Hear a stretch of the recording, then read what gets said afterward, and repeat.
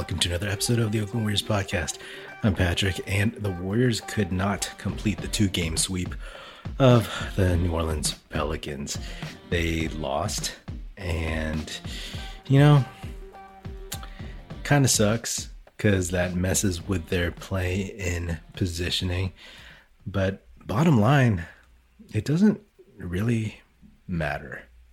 I say that because I personally think the Warriors are going to make the play-in round, and while it would be nice, and don't get me wrong, there's still a chance, while it would be nice for them to be 7th or 8th and only have to win one game, or be 9th and have a home game, it really doesn't matter.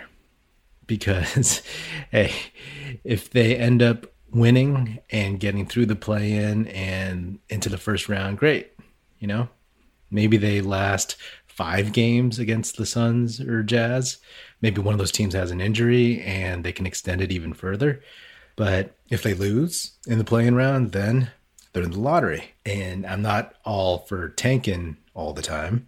But at this point in the season, especially with the Warriors' ceiling being pretty damn low, it's like, either way, you'll get a little something of this or a little something of that, right? Not to sound all pessimistic, I'm actually optimistic and looking towards the future.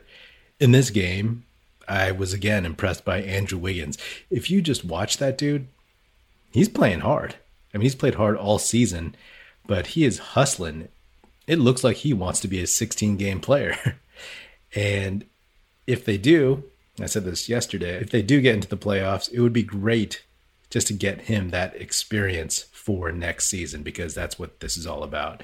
But bottom line is the Warriors wanted this win. They put Steph back into the game with 9 minutes left in the fourth quarter. That's like playoff minutes, you know what I mean? But they just couldn't pull it off. They didn't have enough. You look at their bench and they only go 8 deep right now. Obviously, they're not playing Smiley or Mannion in meaningful minutes.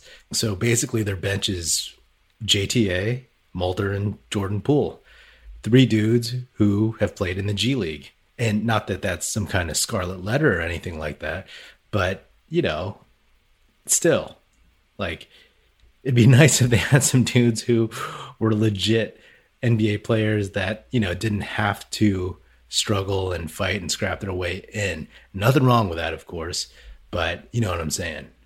It was a fun game to watch, even though they lost, but hey, let's face it, the Pelicans, they were more desperate and they kept scrapping. Whereas last night, they may have crumbled and laid down once they got down big. This game, they had no choice. They had to keep coming after it if they wanted to keep their playoff play-in hopes alive. I mean, they're not just chasing the Warriors, they're chasing the Spurs, right? Right now, they're 3 games behind the Warriors, but only 2 games behind the Spurs. So that means something to them. And to be honest, wouldn't you rather see Zion Williamson and these Pelicans in the play-in round instead of Lonnie Walker and the Spurs? Or DeMar DeRozan and the Spurs? Yeah, exactly. But I will say that at least the Warriors are fighting hard. They fought hard this game, and they fought hard last game. It's a lot better than what they did the 2 previous quote-unquote must-win games against the Mavericks and the T-Wolves. But we'll see how it goes from here on out. They only have, 6 games left? Wow, that's crazy. And 2 against OKC, who are obviously tanking, who might actually overtake Minnesota in terms of a race further to the bottom. I mean, Houston is planted firmly in last place. But, the Pistons, the Thunder, the Magic, they're all coming on strong. Let's hope that the T-Wolves at least finish 3rd to last. If I were them, then hey, that's great, because at least they have the same odds to get the 1, 2, and 3 as they would if they finished last or second to last.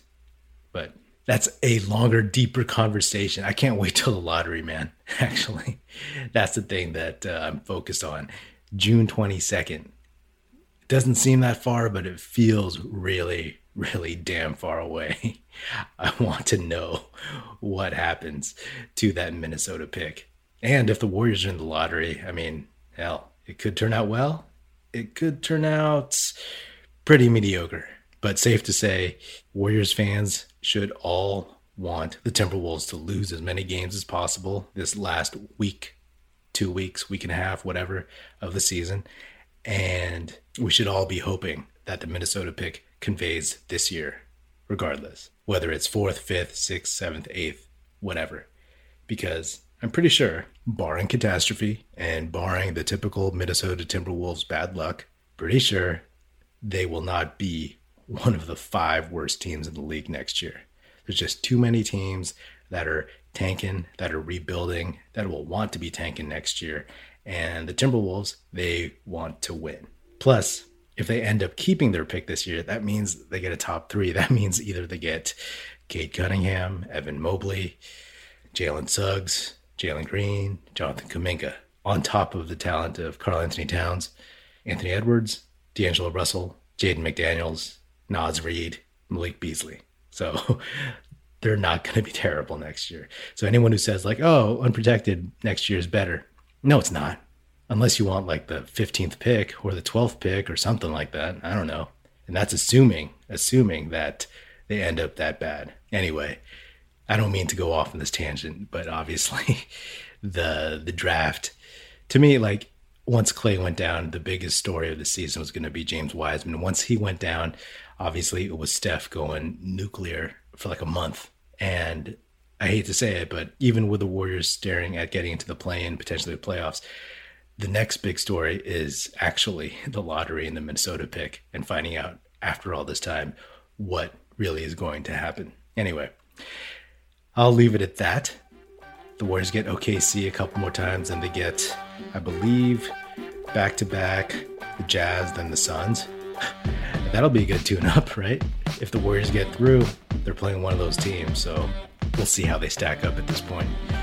But yeah, that's another episode of the Oakland Warriors podcast. Be sure to subscribe wherever you get your podcasts. Feel free to hit me up on Twitter at Patrick Epino, E-P-I-N-O, or at Oakland Warriors. Check us out at oaklandwarriors.com, and be sure to tell your fellow Warrior fan friends to tune in, listen, and subscribe. The Oakland Warriors podcast is produced by the National Film Society. That's it. Music in this episode provided by Paper Sun. Special thanks to Paul Amardo for production support. See you next time, and go Dubs.